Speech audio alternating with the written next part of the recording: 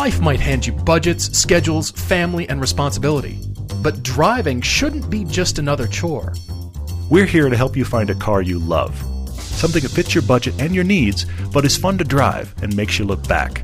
I'm Todd. I'm Paul, and this is the Everyday Driver Car Debate. I don't know if you noticed this, but we have a Monty Python round of questions on Facebook. This. Thank you to those of you asking about the airspeed velocity of laden swallows and African or European, and do coconuts migrate? And if you don't know anything I'm saying and you think I've lost my mind, I'm not having a stroke. No. This is Monty Python and the Holy Grail, one of the most ridiculously quotable movies on the planet, and also a movie that you have to see more than once. Oh, yeah. I started doing this to my dad the other day, and he went, "What are you talking about?" It's one of the weirdest movie-going experiences. I remember when I was introduced to it in late junior high, early high school, I watched it with a buddy who'd seen it multiple times, and I watched it the whole time going, I was already too much of a film snob the first time I watched it. Okay, all I kept right. watching it going, this is stupid. And watching he and this other buddy die, and then once you get through it and you realize, no, this is really what we're doing, then you can watch it again and love it. I still love it to this day. I can't wait to introduce it to my son, but I'm worried about introducing it too early. Because a buddy of mine, you know Greg, of mine introduced it to his sons really early, and they didn't get it for a couple years. So he had to kind of come back around later. But the Jetta at quotable 24 Hours of Lemons was Camelot with the cow, and every time it passed us, the catapult. I was laughing out loud because all the quotes were coming to mind. Absolutely. Everything from that entire scene of Camelot. I know. It was so funny. Oh, it was great. Well, guys, welcome back to the podcast. Thank you so much for joining us. Couple of great debates here from Alex up in Vancouver, BC. He has unfortunately gotten into an accident with his BRZ, the Inazuma Edition manual transmission, bright yellow, and sent us photos, which is tragic to see. We are very sorry. He got banged up a little bit, but we're glad you're okay, Alexander. And he's looking for something different to replace the BRZ. It's a what's next question. And a car he's mourning, too, which is tough. Yeah, we've also got Kyle out in San Francisco. He's asking us, when you can only have one car, what's something that'll just make him giggle? Now, he's got a couple of requirements around that, which we'll get into on part two of the debate here, but that's coming at you. But we've got to start out with this news that's kind of everywhere currently, and it's about the Polestar brand that is breaking off from Volvo, even though it's all Volvo anyway. Well, it's the newly created brand, essentially. It's the M story, or the AMG story. External tuner that gets absorbed by the brand and then becomes its own thing focused on performance. And, you know, Volvo's made a lot of rumblings of late about all kinds of changes. We're going to go all electric. We're going to go all subscription. By the way, Polestar is going to be an all-electric enthusiast brand. It's hard to know what's real, but here is the first concept car from them, the Polestar 1 600 horsepower hybrid Super Coupe. Yeah, I'm looking at this thing, and I think it's gorgeous. Not in a long and flowing and sleek British or Italian sort of way. No. Very purposeful, but kind of like Audi in the late 2000s, somewhere in there, when they knew they just had it. Sure. Before some jarring surfaces and jarring shapes kind of entered the mix there. But they're doing great from a design perspective. It's almost like designers have been let off the leash because they don't have Volvo architecture or look to adhere to. Interesting. And it's kind of a fresh start, fresh platform. It's my understanding this car will give you 93 miles, electric range, full range. And what I'm seeing is design and excellent stuff just kind of gone wild here. Yeah, it looks great. In a restrained way, in a restrained Scandinavian, wild Scandinavian. That's the design analysis here. Okay, that could go. Remember the Swedish bikini team? There was a whole line of advertising when we were kids for the Swedish bikini team. This is getting good. That died somewhere when it became un-PC to have such a thing to advertise your alcohol. Anyway, that's right. Sorry, I'm off in the weeds already. But you know what strikes me here is, what are the competitors to this? Is it the Lexus RC? Could be. Yeah, the RC is also going to be hybrid. If it isn't already, I think it is. They've got one model. But you've got the big V8 possible. But I'm just thinking about just class of vehicle. Forget hybrid for a second. Isn't that the class we're talking about? Like the big super coupes? And I'm almost wondering the scale of this, because it feels to me related to like the big S-Class coupe, but I think it's smaller than that. It's almost like an E-Class size, like an E-Coupe. Yeah. Maybe the 650, maybe. Like the SLs, the Mercedes SLs. The SLs is good. Yeah. Not quite the S-Class size, though. Yeah. But I'm very intrigued by this car because they're putting money into Polestar, creating their own brand, even though it's I don't know that they're... It's the M or AMG for Volvo. Yeah, that's a great way of putting it. But think about this. Volvo is uniquely positioned, and they're taking advantage of this because of their size. They're big enough, but not so big, because a GM or a Ford, well, that's hard to turn that ship into the direction that Volvo is going, announcing some electric or all-electric capability in all new models, subscription. It'd be hard to turn Ford into that kind of direction. But they're big enough to pull it off, but small enough to go in a new direction. Yeah, that's a good point. And they're one of very few, if not the only one, able to really be nimble and take advantage of it and kind of sprint into the future, if you know what I mean. Yeah, Tesla and other electric car manufacturers are there, but they've already got manufacturing in place, and they're well positioned from a design aesthetic, all this stuff, and they're small enough, but they're big enough. And I love that they're doing this. Agreed. And so far, I feel like this is the best synergy of Chinese owners of a car company made elsewhere. And it gives me so much hope for what's possible for Lotus. Yeah. I mean, we're getting questions about the Lotus SUV, which is an intriguing thought. I haven't quite warmed to that yet. It's in the realm of Ferrari SUVs. It's necessary. Not that it can't happen, it's necessary. Here's the thing. Execution. It's all about execution. Absolutely. Let's hope it's CX-5 size or smaller.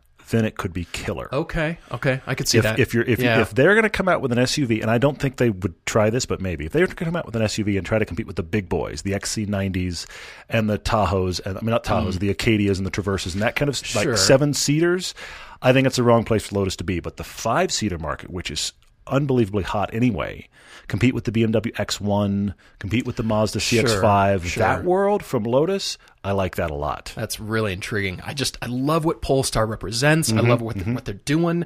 This is the Polestar 1 that we're talking about. It's in every publication lately, and they're coming up with the 2 and the 3. I mean, they're bringing out new cars, but it seems like they're well positioned to be able to pivot wherever the car industry is going. Electric autonomy, you want that? Okay, good.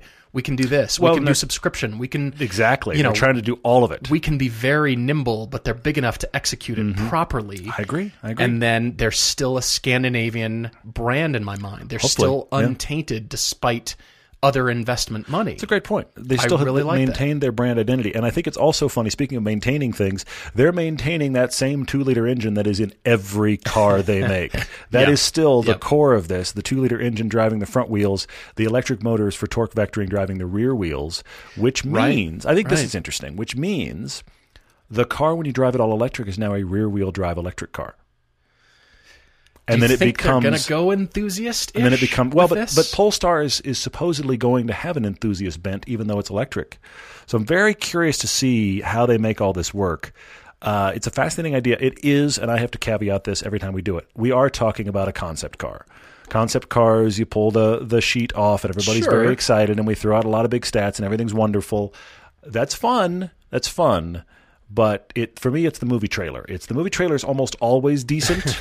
Is the movie any good? I'm looking at photos that have rear view mirrors on the car.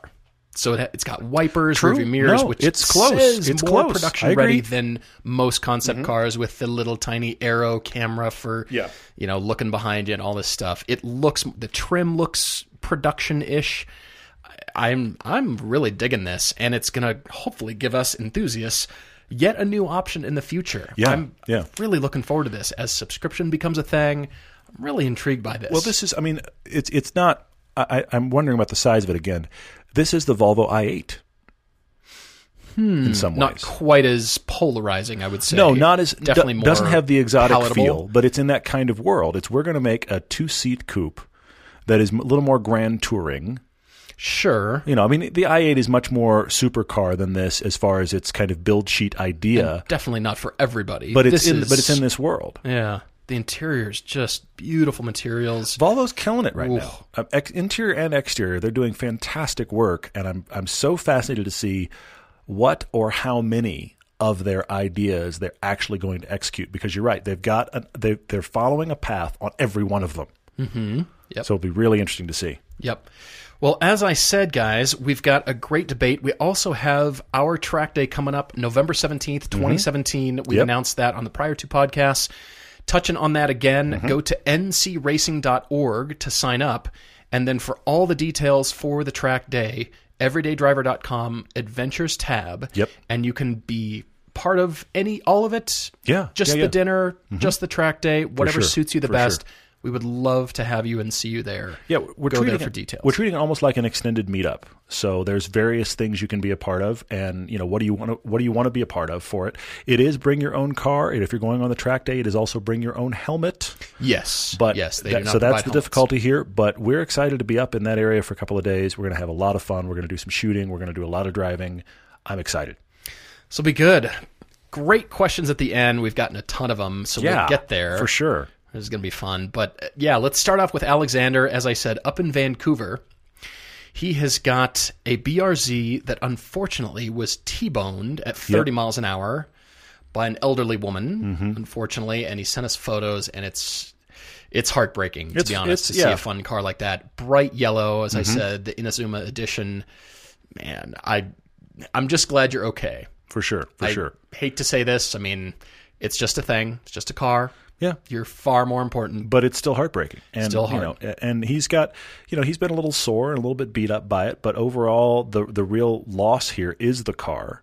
And we've talked about it before. When a car is taken from you, is different than should I get rid of this?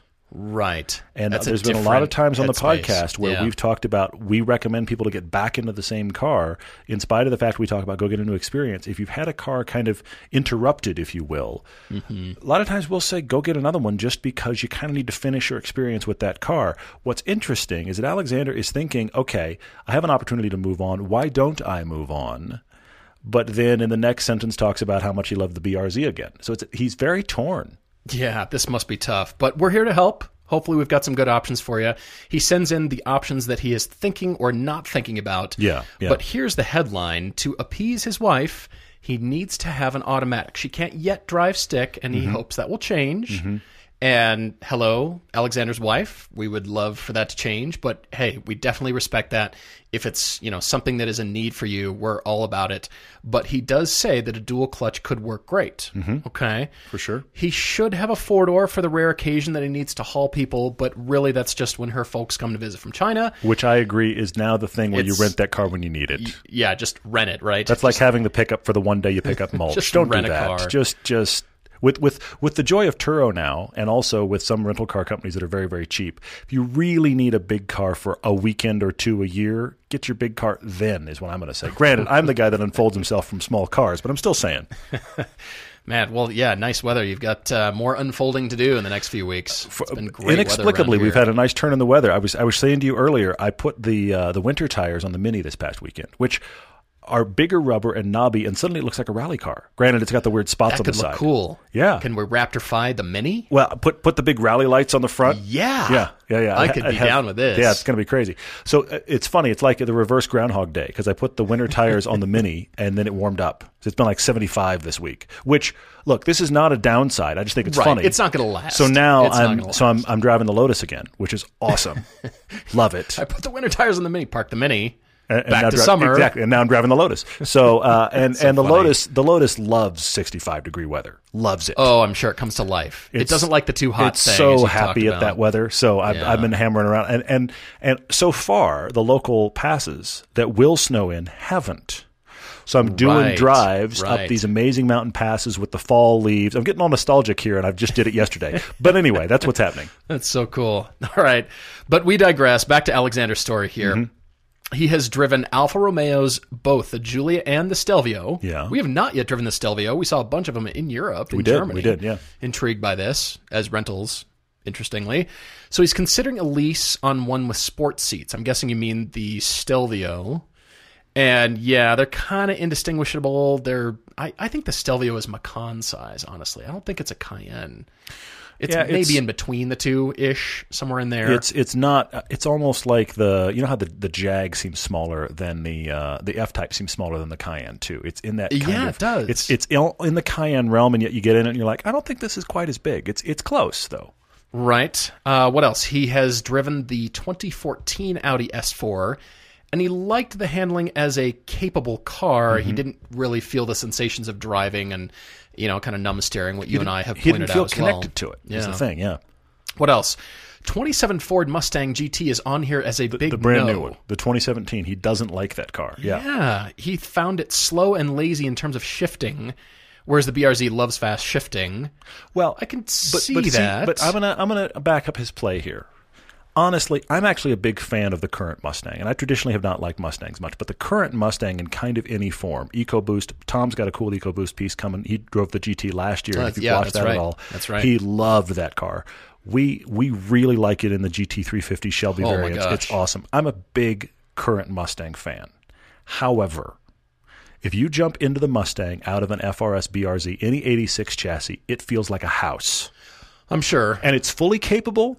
It will dive into corners. It's got a good gearbox. Everything's in the right place. It feels enormous compared to those 86s. It's your perspective, and where since you're coming from. Out of the 86, yeah. I can totally understand why to him it feels capable but big and slow. It isn't slow, but I can get it because it feels like you've got just a little bit of delay just because of size. Mm-hmm. Yeah, I can see that. That's a good point. Also, the 2017 ND Mazda MX-5, so the Miata's on the list, which he liked as far as the sensations. But he says he doesn't fit, which I'm going to push back on a little here. He's 6'1". You and I are both 6'3". Yes. And people have commented on my driving position that is now actually... It felt uncomfortable at first, but it's due to all the track driving and instruction that you and I have had, where I'm actually forcing myself to sit closer to the wheel because of track driving. And over time, that's become more comfortable. I'm just sort of used to that now, even though, sure, I'd like the seat, I think, farther back, but I feel like I have less control over the car. Yeah. When I force myself to sit a little bit further forward, and now that's weirdly the comfortable position for me. But in spite of that, I'm comfortable. Not perfect. It's not a big coupe. I mean, you're still all the way back in the Miata, though. Still all the way back. I feel like there's I don't know. I mean, we're talking different torsos and leg lengths. Exactly. I get it. Everybody's different. This is the question for Alexander is, because I agree. You can fit, and I can't. And that has to do with not height, but torso length. Right. My head will touch, but yours doesn't. We both sit all the way back as far as we can in the Miata. But here's the thing. He says he doesn't fit, but I'm curious... Don't fit in what parameter? Because like Chance, who shoots with us, his problem in the Miata is his legs. Yeah, he's got a grasshopper leg problem in the Miata, and it really bothers him. But otherwise, he fits. I'm over here touching my head. The Miata it's a close quarters car enough that if you're not down the middle of 5'9", this was what we designed the car for, it's going to feel tight. But that would be an interesting question for Alexander. What is interesting, though, is he liked it enough. He recommended it to a friend of his who's far shorter than him, and the guy went out and bought one right away. Oh, yeah.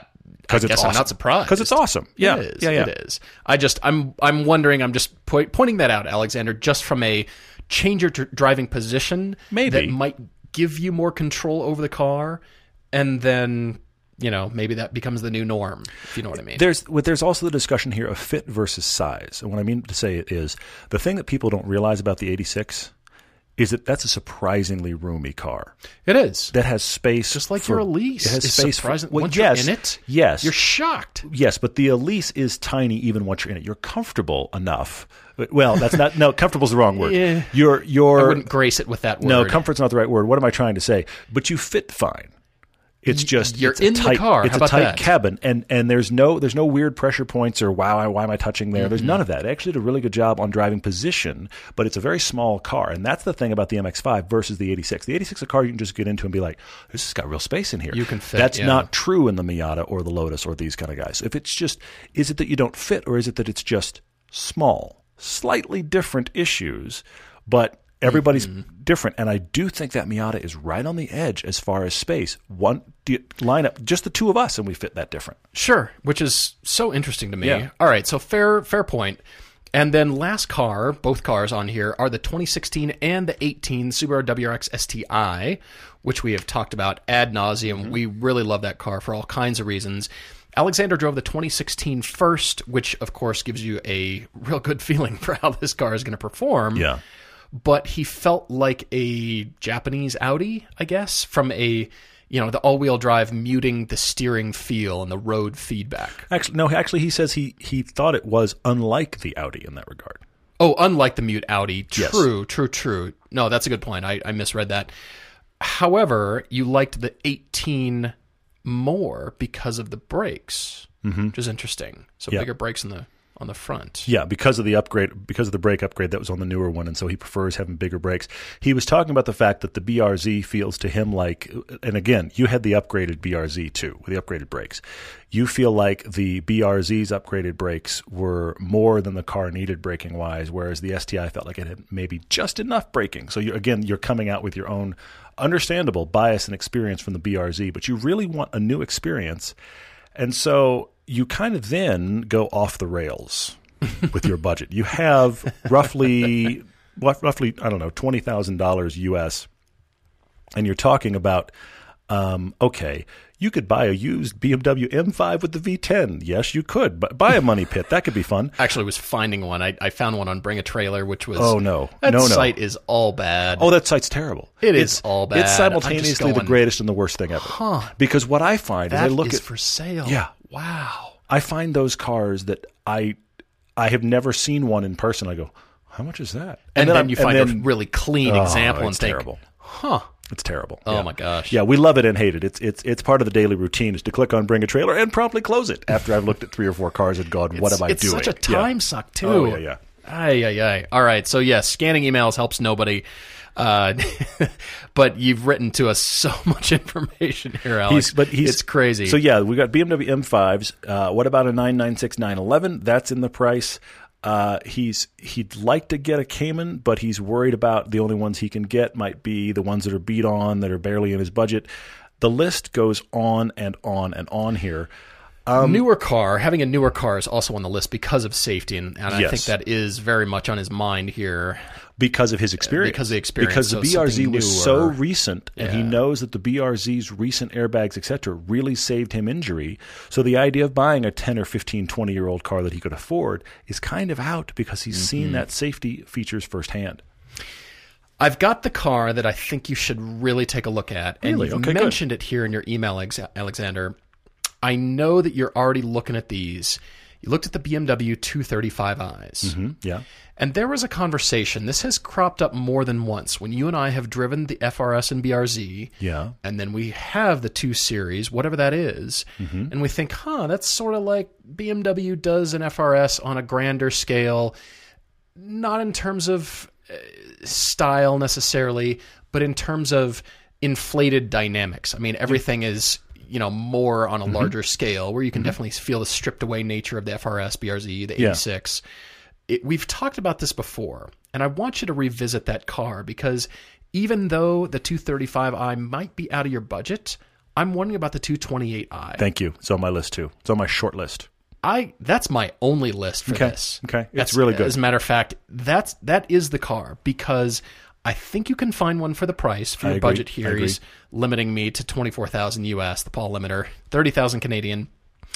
And I just thought that is checking the boxes. For sure. DCT, 2-door, still good size, not too much bigger than you're already used to.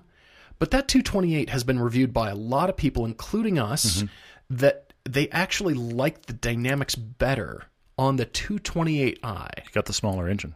I'm going to make one correction. We love the power. Make one correction. That car's that 2 Series you can get with the DCT. The 228 actually has the ZF 8-speed. But the reason that we get it wrong is because, and we've both gotten it wrong, but the reason we get it wrong is because we've tracked that car and we're both so impressed with how well the 8-speed operated. You're right. It almost feels like a dual clutch. It isn't, but I say to you, Alexander, it doesn't matter because that 8-speed ZF in the 228i is genuinely that good.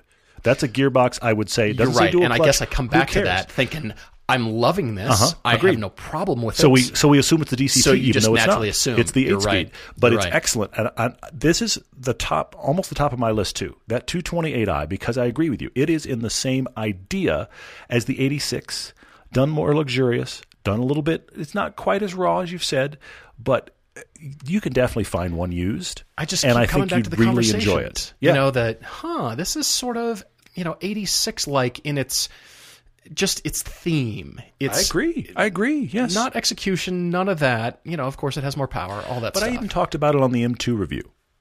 You did. When we did the GTS versus the M2, obviously at that point I was owning my FRS and driving it daily. And the M2 very much felt like, what if you took the FRS 86 platform and just made everything more, including weight, but everything more in the same idea. That's what the M2 kind of feels like. And that's why I do think that 228 is a great one. I do love that. I had two others I wanted to bring up and kind of a wild card. Oh, good. Well. Okay. I mean, that's my list. I'm over here at the end of my list. I love these other things on here that you suggested, Alexander, but I think they're too much compromise in one direction or the other.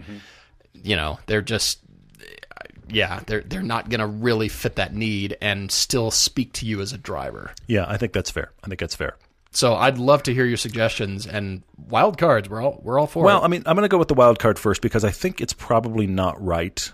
But it just struck me, because I was looking into these cars in the past week or so and just really digging in to understand this car a little better, because I think we're going to drive it soon at Motor Press Guild track day, at least I hope we are. And that is the current new Accord, which I know you keep thinking of the Lone Ranger theme when I bring it up. But now I can hear the theme. Thanks a lot. The current Accord in its four-cylinder setup is, again, four-cylinder, so small engine in weight, but it's nearly 300 horsepower in torque.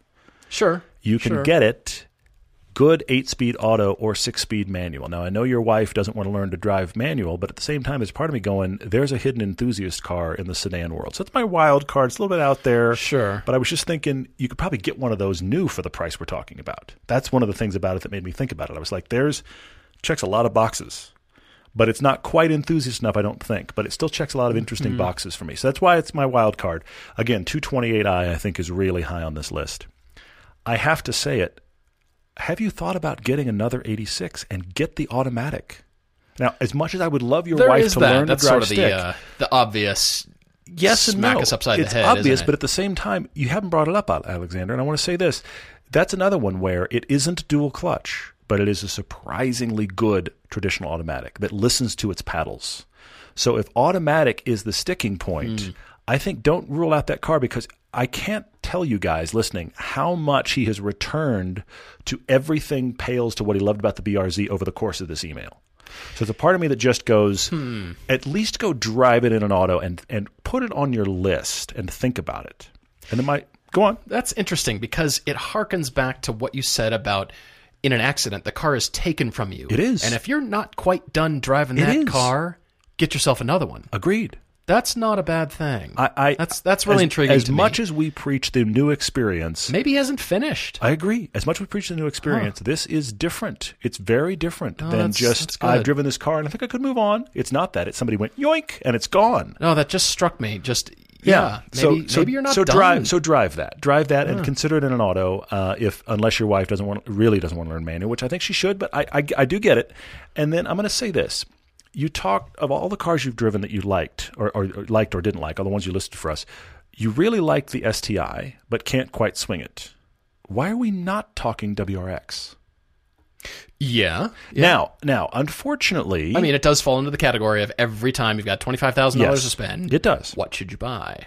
Unfortunately, we have a gearbox problem. Yeah. Because Subaru, this is... one of the worst endorsement sentences I will ever say. Subaru makes the best of the CVTs, which is really not a goal anybody was really shooting for. But what they do is they make a snarky comment, but I'm not going to. I can hear many in my head. What they do is when you pull a paddle, it has a pre-programmed ratio that acts like second gear or third gear or whatever. And to be honest, I've driven many CVTs. I have hated all of them with the exception of the one from Subaru. I still don't like it. I was going to say you hate it a little bit less with less fury. I still don't like it, but I think they've done the best job with the worst idea, which is a terrible sentence. With all these components. Yeah, exactly. So this is the problem with the WRX. And of course, it's a problem with the STI because you're in manual. So there's a gearbox conundrum there. There's the shirt of the night. The gearbox conundrum. There it is. That's the title of a very, very bad movie. Anyway, but for some reason, that's a World War II film. I don't know why. Gearbox Conundrum is a World War II film. We are Mystery Science Theater 3000. We are throwing bombs at that. Anyway, but I do wonder about the WRX since the STI is out. I wonder about WRX, but you've really got to have a soul-searching moment about transmissions. It leads to the same spot. You're going to wrestle and struggle and come back to the same conclusion. Yeah. But I hear you. Yeah. So there's the options. There's the variations. Alexander, I hope something there is helpful. I like this. It's a long email, but man, I'm just really glad you're okay. Honestly. Agreed. That's the biggest thing. Well, guys, give us a quick break to talk about advertising, and we'll be right back. Let's talk about our friends at TrueCar real quick. When you're looking to buy a car, you want to make sure you're getting a price on an actual vehicle. It's not like theoretical. You want a car that's actually sitting on a lot somewhere. Unfortunately, that's not always the case. You can wind up configuring a car online only to find out, yeah, that one you wanted, we don't have that. But with TrueCar, you get real pricing on actual inventory. Now, this is not pricing offered by TrueCar, but pricing from an actual dealer. And not just any dealer, but a TrueCar certified dealer, which is a carefully curated network of dealers committed to transparency and offering you a competitive market price. So using TrueCar, you can easily find the car you want. You can see what other people in your area paid for that car. That's a nice comparison thing to see. There are over 13,000 TrueCar certified dealers nationwide, and the average TrueCar user saves $3,000 off MSRP. So when you're ready to buy, visit TrueCar to enjoy a more confident car buying experience. Some features are not available in all states. Geico presents unhelpful home improvement how-tos. A slippery bathroom floor can result in expensive hospital bills. So today, I'll show you how to cushion a serious fall by filling your bathroom with thousands of plastic balls. Just nail a piece of plywood across the doorway and dump in 2,000 multicolored plastic balls. You could try to protect yourself with a bathroom full of plastic balls, or you could get liability coverage through the Geico Insurance Agency. Visit geico.com and see how affordable renter's insurance can be. So we have another car debate tonight, and then a ton of questions. Yes. I looked like hours ago at the questions, and we already had like more than 40. I keep refreshing things here on the page. I swear they're like doubling up every time, which I love. Thank you guys so much. I want to thank you for all of your questions on social media. Obviously, we're never covering all of them. In a few weeks at the podcast 250, we'll do a podcast all of car questions. So that will come. Yeah. Thank you guys for the questions. Some of your questions are leading to larger topics. We're going to start spending some time on podcasts. We really are going to do that. We loved the Hollywood cars thing. Everybody seemed to enjoy that. We had a blast with it. Yeah, the high school cars. The high school cars. That was hilarious. That was very fun. So we might have to do that again. Just start over and write another high school movie with a different theme. Well, but we got a question today on our email. I don't know if you noticed. Somebody asked, when were we actually going to just stop joking about it and just write the Everyday Driver car movie? And it reminded me that in the last 2 or 3 years, I have written 2 different treatments that I got hired to do that are both car-based. One of them I really like. One of them was a total, the producer produces small, very ridiculous genre films, and so I wrote something for him which works, but I don't really like. The other one I had was a total like cross-country getaway movie that I really liked.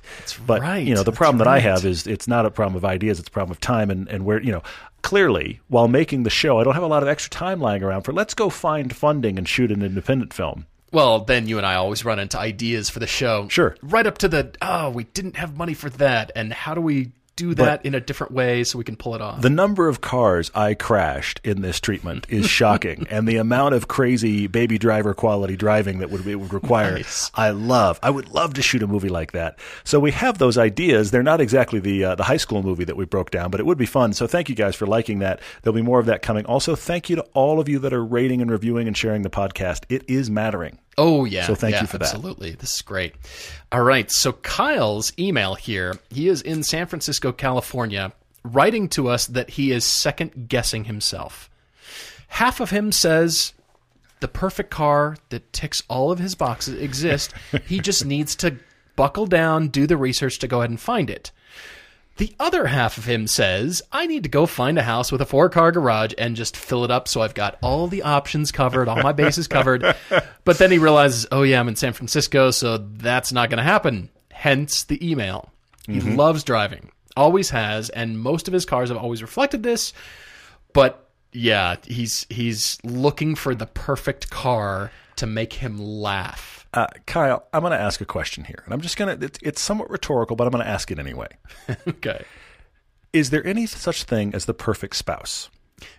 Now, I'm not saying you can't be madly in love with the person you're married to. Switching gears to relationship advice. But no, seriously. Screech. Seriously. I love my wife completely. But if we got really candid here, I could tell you things about her that drive me nuts, and she could do the same for me. Say, I mean, this is life. Back and forth. So sure. Exactly. So the question of what's the perfect car, I'm going to say to you, what's the perfect person? Because they are the same issue. You're going to find, I love everything about this except for, I could sit here and rant if we needed to about everything wrong with the Lotus. I don't care. Sure. I don't care. I'm going to drive it tomorrow with a ridiculously stupid grin on my face. So I prefer your 4-car garage option, but then we have the San Francisco issue, and this is a problem. Oh, yes, money. All right, so here is the list. His first car, 1989 Golf, pretty cool. Yeah. I remember jumping a friend's Golf in high school, hanging out of the sunroof. Stupid stuff in high school. All of this makes sense. We could do stupid stuff we did with cars in high school. We've had that conversation. It did not go good places, but yes. Okay, so I am going to say it. 1988 Ford Taurus. Yes. 91 Miata. Stopgap car, yeah.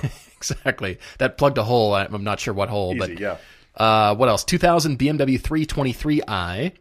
09 Subaru Outback. He had a weird left turn toward practicality that he came back to his senses. Exactly. 2012 Volkswagen GTI, and most recently a 2015 BMW M235i. Which we love. And he hated. You see the thread through the car that was in the last here. discussion, and here we are. He said he hated it, and which I thought was very interesting.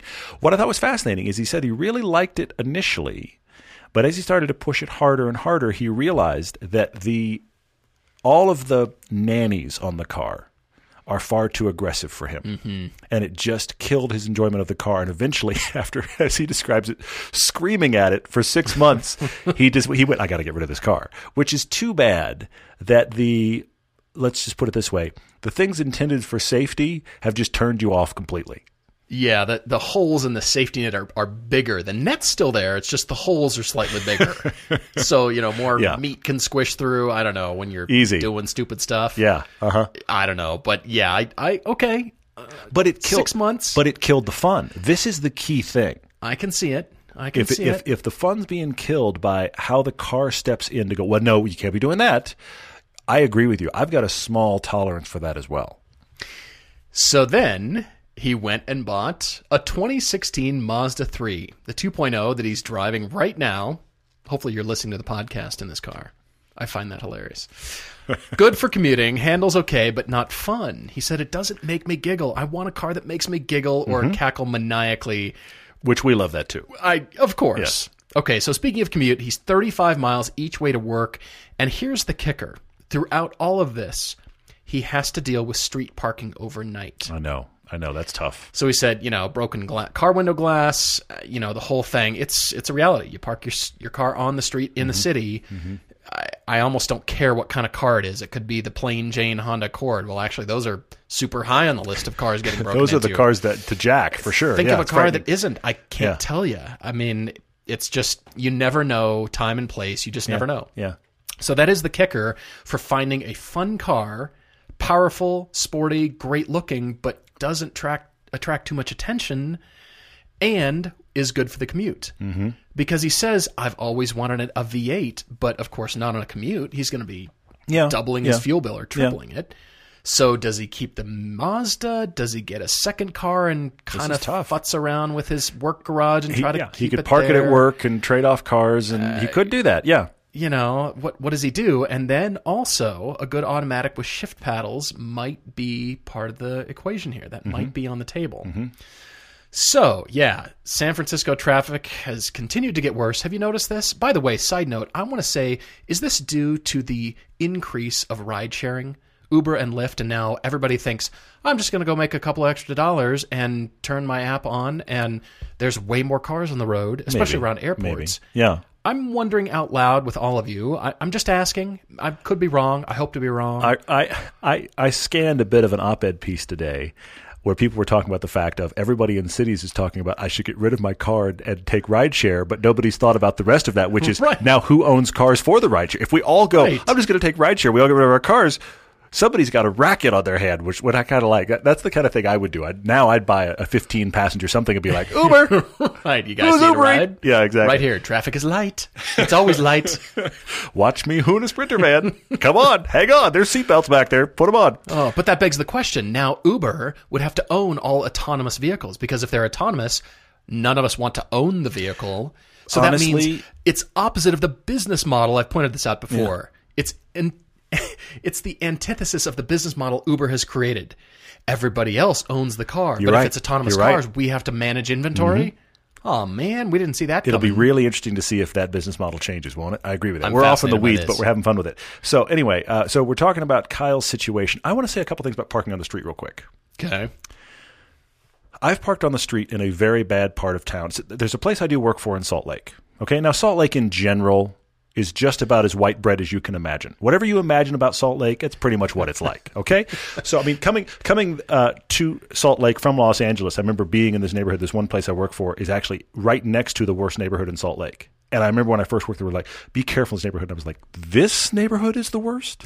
I mean, I'm not saying it's nice, but this is actually as bad as it gets? Because this isn't that bad. But all things considered. But it's the bad neighborhood in Salt Lake, okay? And it's near where this office is. And a lot of people park on the street. Yeah. Now, clearly, we've all talked about my cars. My cars look like the flashy car you'd want to break into. But yet, there's a guy I work with who's had his car broken into 3 times over the course I've worked for this company. You're kidding me. And he drives the world's most beat-down Hyundai Accent. What? Now, why has his car been broken into multiple times and mine's never touched? I'll give you one reason. I think I can guess. I have nothing in my car. I was going to say, if he's leaving stuff out there. He has, you name it. Car seats, he's got the nav system, and they all vanish. Yeah. This is the big if you buy a nice car, look, I'm not saying hard and fast rule here, but if you buy a nice car, but it's clean with nothing in it, I think you are less likely to have a problem than somebody that has stuff in their car for the smash and grab. You should gift wrap the alarm that you dissected out of your car in a nice box with a bow. Make it look like a Christmas package, and then somebody will take it off your hands. I mean, they might smash your window, but on the other hand, they're stuck with that stupid alarm. Now they have the alarm that will wake them magically in the middle of the night. I have to reconnect it to a battery somehow just so it can haunt them. That's key.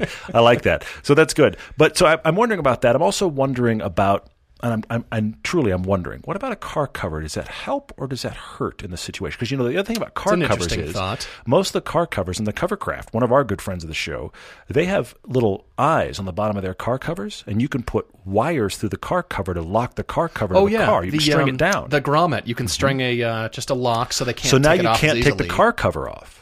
It's one of those things where it doesn't deter. It just adds time. Exactly. And that's the thing that sometimes is a deterrent. Yeah. Now, if you've got people that walk randomly down your block and they just want to break stuff, obviously the nice cars are going to be a target. But I don't think that's most of the time when this happens. So I'm thinking out loud here about parking on the street. I think I might have just solved our junk mail problem. Okay. Gift wrap all your junk mail, leave it in your car, all beautiful in a nice looking package, really juicy. Terrible. Like a Louis Vuitton handbag. But you still lose your window and the handbag you spent money on. But you got rid of your junk mail. You did. That was a roundabout way to do it. Not almost as satisfying, but all right. No, that's a great point. I like the car cover idea. That's interesting. And keeping nothing in your car. Well, yeah. Nothing that's worth taking. That's the biggest thing. That's a huge thing.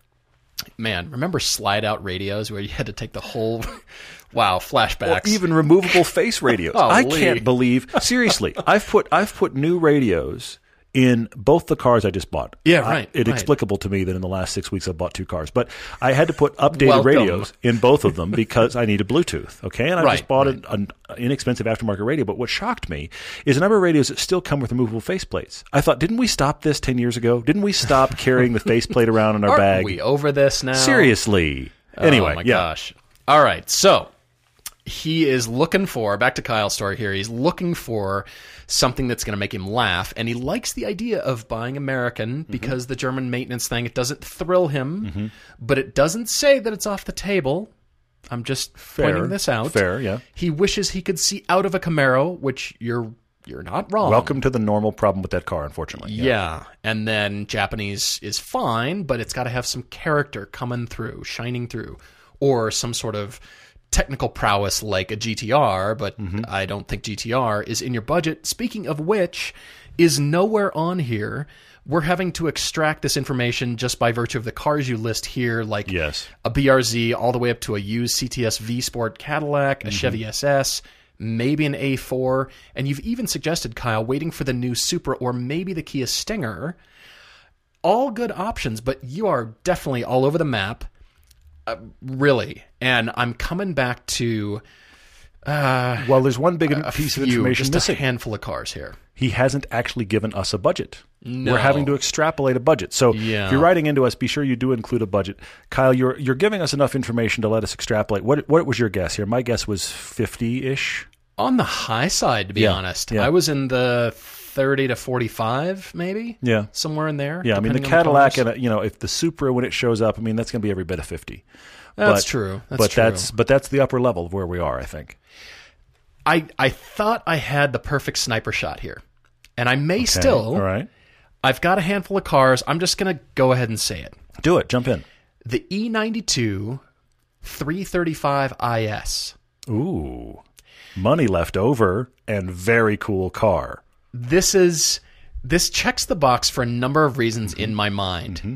You suggested it the other day on a podcast. Not that long ago, yeah. And it just kind of planted a seed in my mind, and I've been thinking about this car. They're cool and they're cheap. This is a car that was built from 2011 to 2013, not for very long. Mm-hmm, mm-hmm. Again, so tail end of the E92 chassis, chassis and body style. It's got two turbos, an upgraded high-performance version of its engine, two turbos, 320 horsepower. It's got overboost to kick your torque way up there past M3 levels. It's got far more torque than the M3. Yes, agreed. I was initially thinking E90 or E92 M3, but then I thought, oh no, commute, because that's a gas-guzzling V8. Sure. What gives you that kind of fun, happy, I'm amazed by the performance? You can get it with a DCT. This is going to be a hard search. Needle in a haystack for this car, but then come back to the looks. Yeah, there's a lot of BMWs. Yes, it's a nice looking luxury car. On the other hand, you probably didn't pay too much for it because it's not new. And I will submit to you... it might blend in because it's a 3 Series. Agreed. I think that's a key thing here. I submit. I think that's genius for that reason, because if you park that on a street, you and I will stop and look because we know what a 335 IS is. Yeah. But 1,000 other people would walk by before another person came along and went, you know what that is? It's enough. It's close enough to 3 Series, and it's last gen 3 Series. Right. That a lot of people are just going to be like, it's a BMW and I don't care. But if you're driving it, you would care. I like that a lot. That's a good one. I mean, the only thing it doesn't speak to is your German maintenance, avoiding all that. Yeah, it's not American. It didn't not solve American. That at all. You're right. You know, I was thinking about the Z4M Coupe, the car we just recently drove. That video's up on YouTube. Check that out when you get a chance. We really liked that car. It's unique looking enough that it might attract attention just by virtue of its looks, but it's, again, not that expensive. Mm-hmm. I mean, nice ones are 40, 45. Yeah. That could be an interesting choice, but I want to say Mustang, but then, maybe a Mustang might work. It's not a Camaro. Let's put it that way. Visibility's far better. But here's the thing. I think GT or EcoBoost. Mileage. For mileage, Mustang it was good. EcoBoost for mileage. I think he should drive them because I wonder where the giggle factor is on those cars. Weird sentence I just said. But seriously, I wonder are those cars podcast T-shirt? Possibly. In search of the giggle factor. That's just wear that on your own time. Anyway, that's a frightening shirt. Moving on. But no, seriously, I think the GT350, because of the nature of that engine, just is exciting no matter what you're doing. Oh, yeah. I don't know that the GT or the EcoBoost can pull that off. They can both be very fun cars. But I think what has to happen here is I think Kyle has to go drive those variants of the Mustang to get a sense of it. Because I'm not sure what it is that's going to interest him here. But I think those are worthwhile suggestions. Following along with that suggestion, and you talk about threads in the podcast, we talked about Alexander lost his BRZ. Kyle, you need to drive one. It's interesting. That's interesting. Because great gas mileage. Yeah. And they're great looking, but they're not flashy cars either. Yeah. That's interesting. And I'm not sure. The thing that's unclear here is what's going to make you laugh behind the wheel. You mean, is it straight line acceleration? Exactly. What's the thing he's been handling missing that speaks to you? Is it exactly? Are you going to get a chance to go drive this car on a back road? Because if all you're going to do in a BRZ is freeway stop and go commute, don't get that car. But if you are a guy that you find some back roads, or maybe you autocross, or what is the thing you like that makes you enjoy driving, I think you would like that BRZ, because I think that car, the 86, works in reverse. What I mean by that is, if you buy the car and you drive it in the ways it was meant to be driven, which is high RPM back road, and you learn the car that way and you learn to love it, you start to find ways that those little moments can be found in your daily commute.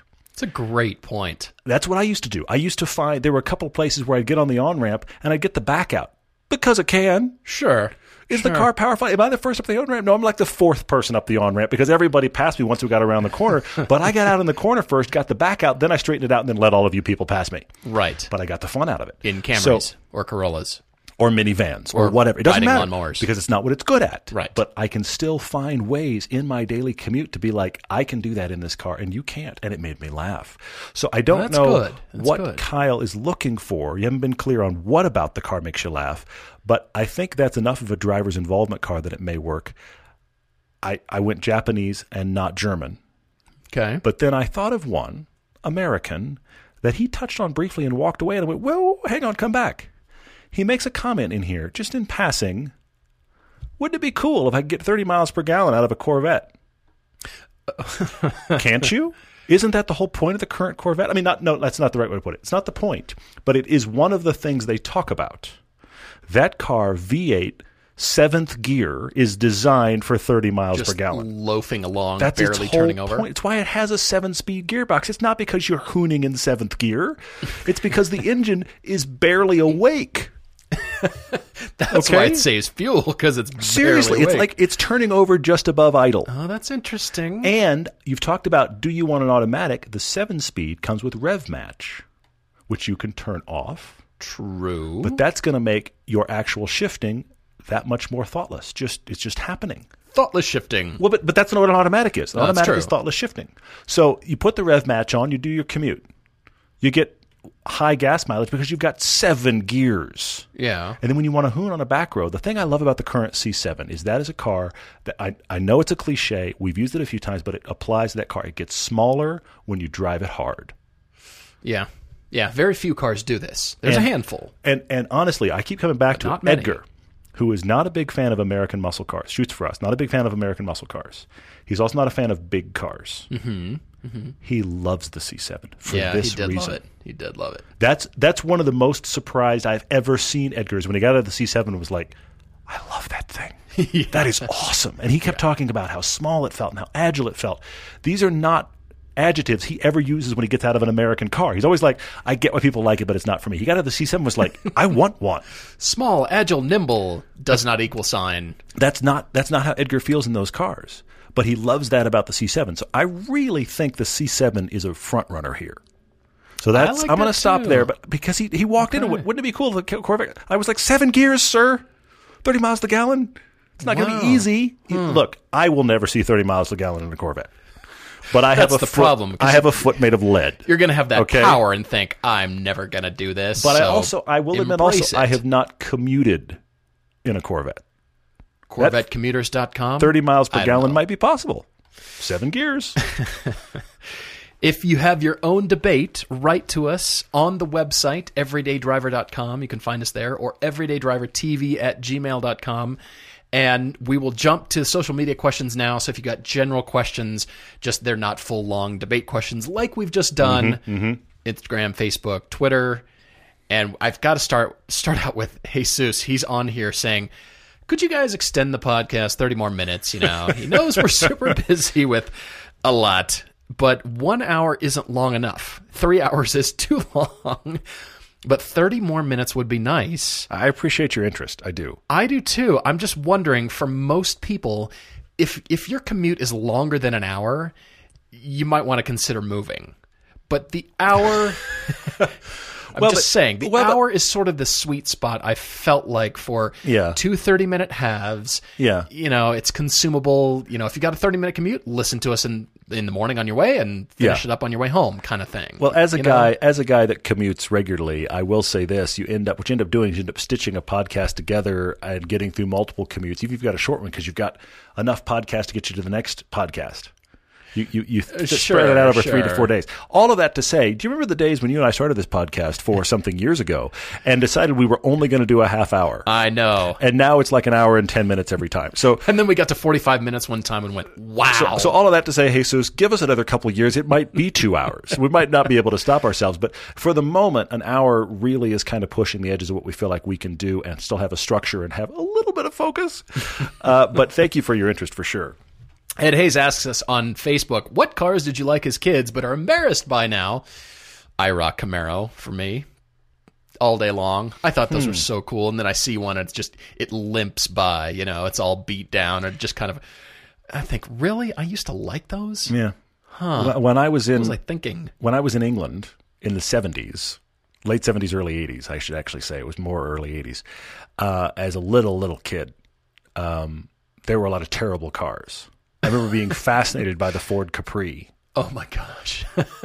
Thinking it was some sort of awesome sports car. It's really not. It's a step up from the Mustang II. It is a step up, but it's a step up from the Mustang IIs of the world. And I thought that car was the business. You remember the Merkur brand? Mm-hmm, yeah. Merkur XR4 Ti. Yes, I do. I believe it's a Pinto engine. The block is from the Pinto. It's like a parts bin car. And I remember when that came out, I thought it was the coolest thing ever, too, because it was this weird European offshoot brand thing. Yeah, uh-huh. Merkur, where did those cars go? Yeah. Well, that ties into another question about, what cars, what are some of the cars that we think, what brands do we think deserve a full revival? From A. McFarlane on Instagram, mm-hmm. Which one should have gone away instead? Well, China is propping up Buick. Yes. Oldsmobile fortunately died. Pontiac, I think, could have been revived or continue as a electric, kind of what Polestar is for Volvo. I can see that. Yeah. Kind of. Yeah. But Merkur, glad Really? it died. Yeah, okay. All right. Yeah. It was performance, but yeah, what a weird name. Pontiac would have been cool as a performance-focused brand under GM. I wish it had been. That could have been interesting. That would have been great. Just this is what we do. We do performance stuff. But as we've talked about before, they wouldn't have sold enough volume to survive. They just wouldn't have. Yeah, probably Unfortunately, not. yeah. But it's interesting to see how brands now fit where car tech and car buying is going. Volvo and Polestar, it's going into the future and all this stuff. And, I think of Buick, is there going to be a hybrid electric cool Buick? Cool Buick. Who knows? No, I can't do it. Who knows? I can't do it. All right, what else here spoke to you? Steve Urban, who also drives a Mini, asked me about the Mini and winter tires and if I'm going to go run flats. Steve, as a general rule, I do not run flats. I have AAA. If something really happens, I will call AAA. The rest of the time, to me, this is the pickup equation. I'm not going to buy a pickup for the 2 days I buy mulch. I'm not going to buy run flat tires for the 1 day that I have a problem. I will call AAA.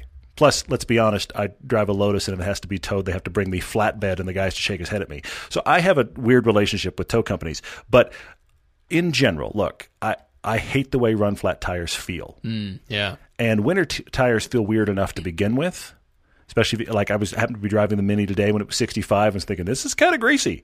This is not what these tires were designed for. But I've got straight up Blizzaks, the WS 80s on there, which are great tires. Had the same thing on the FRS. The guy that I bought the Mini from had those tires already mounted. I went, done. But my summer tires, again, he had 2 sets of wheels, are also straight up performance tires, not run flats. I think that's one of the problems with current BMWs. And they've made them better. But when BMW first introduced all their cars on run flats, they all felt like bricks. They are getting better. I'm just not a run flat tire fan. I hear you. Run flats came in our 335 IS press car that we had years ago. Yeah, we proceeded to pop a tire anyway and had to replace it. Yeah, sharp rocks. Not sure how that worked, but yeah. They don't work too well. We looked at each other and went, aren't these supposed to be run flat? Anyway, yeah. Defeats the... Never mind.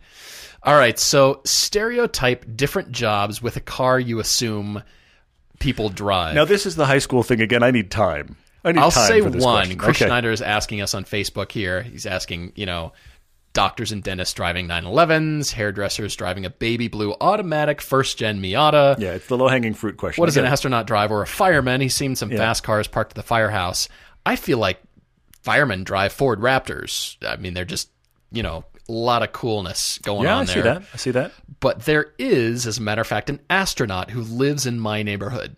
I looked him up. He has a website. He does public speaking. Seriously? And consulting for aerospace projects. Seriously? He lives here in my neighborhood. 1976 Triumph TR6 in bright yellow. Does he really? That's cool. Yeah. That is cool. Very different. I don't see it all the time. Astronauts have a convertible bent about them. Yeah. I don't know what it is, but a lot of astronauts traditionally have had convertibles. And then, of course, if you go back to the Apollo programs and those kind of things, they gave those guys matching Corvettes. So you have to say Corvette if you go astronaut, because in the history, and I'm a bit of a space geek, in the history of astronauts, there were astronauts that had, and they wind up in museums now. Here were the Corvettes that these three guys drove, and here were the ones, and so they'd get, like when they did the Apollo missions, I'm off on a rant. When they did the Apollo missions, it was 3 guys in the capsule. Watch your Apollo 13 to catch up. There are 3 guys in the capsule, okay? And what they would do is Chevrolet would give them Corvettes with matching paint jobs for just those 3 cars, and put their names on the sides, and now you can find them in the Smithsonian places. So that's a result. That as a result, you go astronaut, you think Corvette, but I think the convertible thing is more common, and that's interesting. Last question for me on here is from Mark B on Facebook as well. He says, the only thing I love more than cars is music. Okay. What song, artist, or album do you instantly associate with cars that you've owned in the past? A particular song puts you behind the wheel at a particular moment. That's interesting. I have my moment. Do you? Good. I don't have one off the top of my head. Keep going. Mark, I used to work for Budweiser.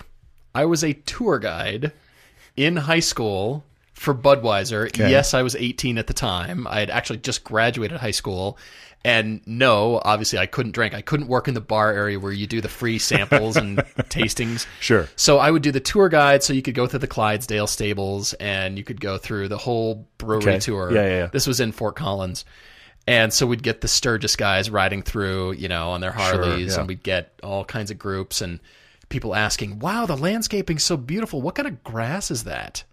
Like, I don't know. It's green. Leave me alone. That was not in the script they handed me. It's grass. Move on. Grass. And then, how many miles of piping are in this place? And I just start to invent numbers, just blow people's minds. 52 miles. Can you believe that? The piping in this building could go to the moon and back. It could go to the moon and back. Can you believe that? What do you think about that? Anyway, so on my way to work, I was listening to Sheryl Crow, All I Want to Do. Really? That was the song. I listened to that so many times. Seriously, and that's that was cool. Headed out of town because the brewery is right off Interstate 25. Okay. For those of you that know where it is, it was one of Budweiser's newest breweries at the time. Interesting. And I was listening to Sheryl Crow and just rocking out, and it was that song, that moment, headed to work at Budweiser. That was me. That's cool. I don't have one that sticks out for me, so I memorized. Oh my gosh, I memorized Beer Facts. The Beechwood comes from Tennessee. Oh my gosh, it's all coming back. There's the shirt for tonight. It just says Beer Facts. It's got a lot of stuff in that writing that's so small you can't even read it. It's just like all these little blurred words below it. Oh my gosh. Yeah. I mean, the announcers and oh my gosh. 2 quick questions I want to cover, and then I'm done for the night. Brian wrote in and said, have we ever considered doing a full autocross season and covering that autocross season to just talk about experiences, things learned, tires, blah, blah. Brian, I love this idea. We've also talked about running full NASA seasons and doing a thing there, but here's the terrible thing we've discovered. Because of the show, we don't always have the weekends available when all that stuff happens. So our ability to have a full season available is kind of impossible. So what we are doing as we head more toward wanting to get more and more track time is just what are the events we can attend, and we have to just mark them around, but we're shooting that weekend, and but that's the weekend after we shot, and we have to edit and whatever. So unfortunately, we'll probably never do a full season just because we're worried about full seasons for TV. Let's be honest. So there's that. Damien wrote in on Instagram, and this is a kind of an open-ended question, but he said, what car would I consider getting my son as a first car? Ooh. Well, first off, he's the better part of 10 years out. Paul seems to think I'm still going to have the Mini to give him. I think it's your son's first car. 250,000-mile Mini. I don't know. Million-mile Mini. That just rolls off the tongue. It does. I think it might roll down the block if you're lucky. But anyway, with a heart transplant. I'd love to think that the Lotus is still around, but that'd be way too much car for him for a first car. Oh yeah, it was too much car for my wife on her first track day. I can imagine a 16-year-old. And with the insurance. Lotus. Yeah, there's that as well. But here's the big thing I would say, Damien. I've talked about it before. My preference, and of course he will have a say, he will want to say I like this, Dad, that car's stupid. For all I know, he will have decided to rebel against me and decided all cars are terrible. Or he'll just call an Uber on his phone and say, see ya. Yeah, exactly. Dad, I can't believe you like those things. They're awful. I used to like them when I was a stupid kid. We may have that conversation. Driving. I don't know. Let's hope not, but we may have that conversation. But I would say this to you, Damon. My preference is I would rather have him in something small and manual transmission, because I want him to feel the sensations of driving and manual transmission so he's busy. Not because I think right. in 10 years manual transmission is going to be a vital skill. It won't be, but there's less for the rest of your body to do. You are busy driving. Yeah. That would be the way I would go. So my preference would be small with manual transmission. Obviously, I would love to go newer so that the safety measures are better, but that, to me, is even behind small and manual. Fantastic. Well, guys, all of you, thank you a million for listening. We really, really appreciate all of your support. And as Todd said, please rate and review. That really helps us. It bumps us up in rankings. All of that stuff. And more people really find the helps. podcast. I read 2 emails just this week. Okay. Where people have written in and said, guys, thank you for the podcast. It's helped me buy a car. They never wrote us a car debate. Which I'm thrilled to Yes. hear. I mean, because obviously we can't get to everybody's debate. So, but they never even wrote in with their request. It's just by listening to the podcast, it gave them a different headspace on thinking about what do I need, why do I need it, etc., and it helped them buy a car. I love that. I have So 2 of those cool. emails this week, and in many cases, those people found. In fact, now that I think about it, both those emails specifically called out the fact, because I read a lot of these emails, but both of them talked about specifically they didn't know about us prior and were looking for a podcast when they started looking for a car. And they found us, and here they Crazy. went. And that's because if you're looking, look, I'm a guy that listens to quite a few podcasts. If you go to a topic, what are the top 10 podcasts? Apparently these are halfway decent. You guys rating and reviewing puts us in the top 10, and the whole thing moves forward. So thank you. Excellent point. Looking forward to next time, everyone. Cheers.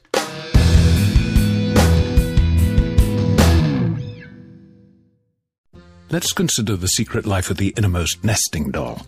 Living most of her life in the dark, inside the other nesting dolls, she has plenty of time to think, if she could.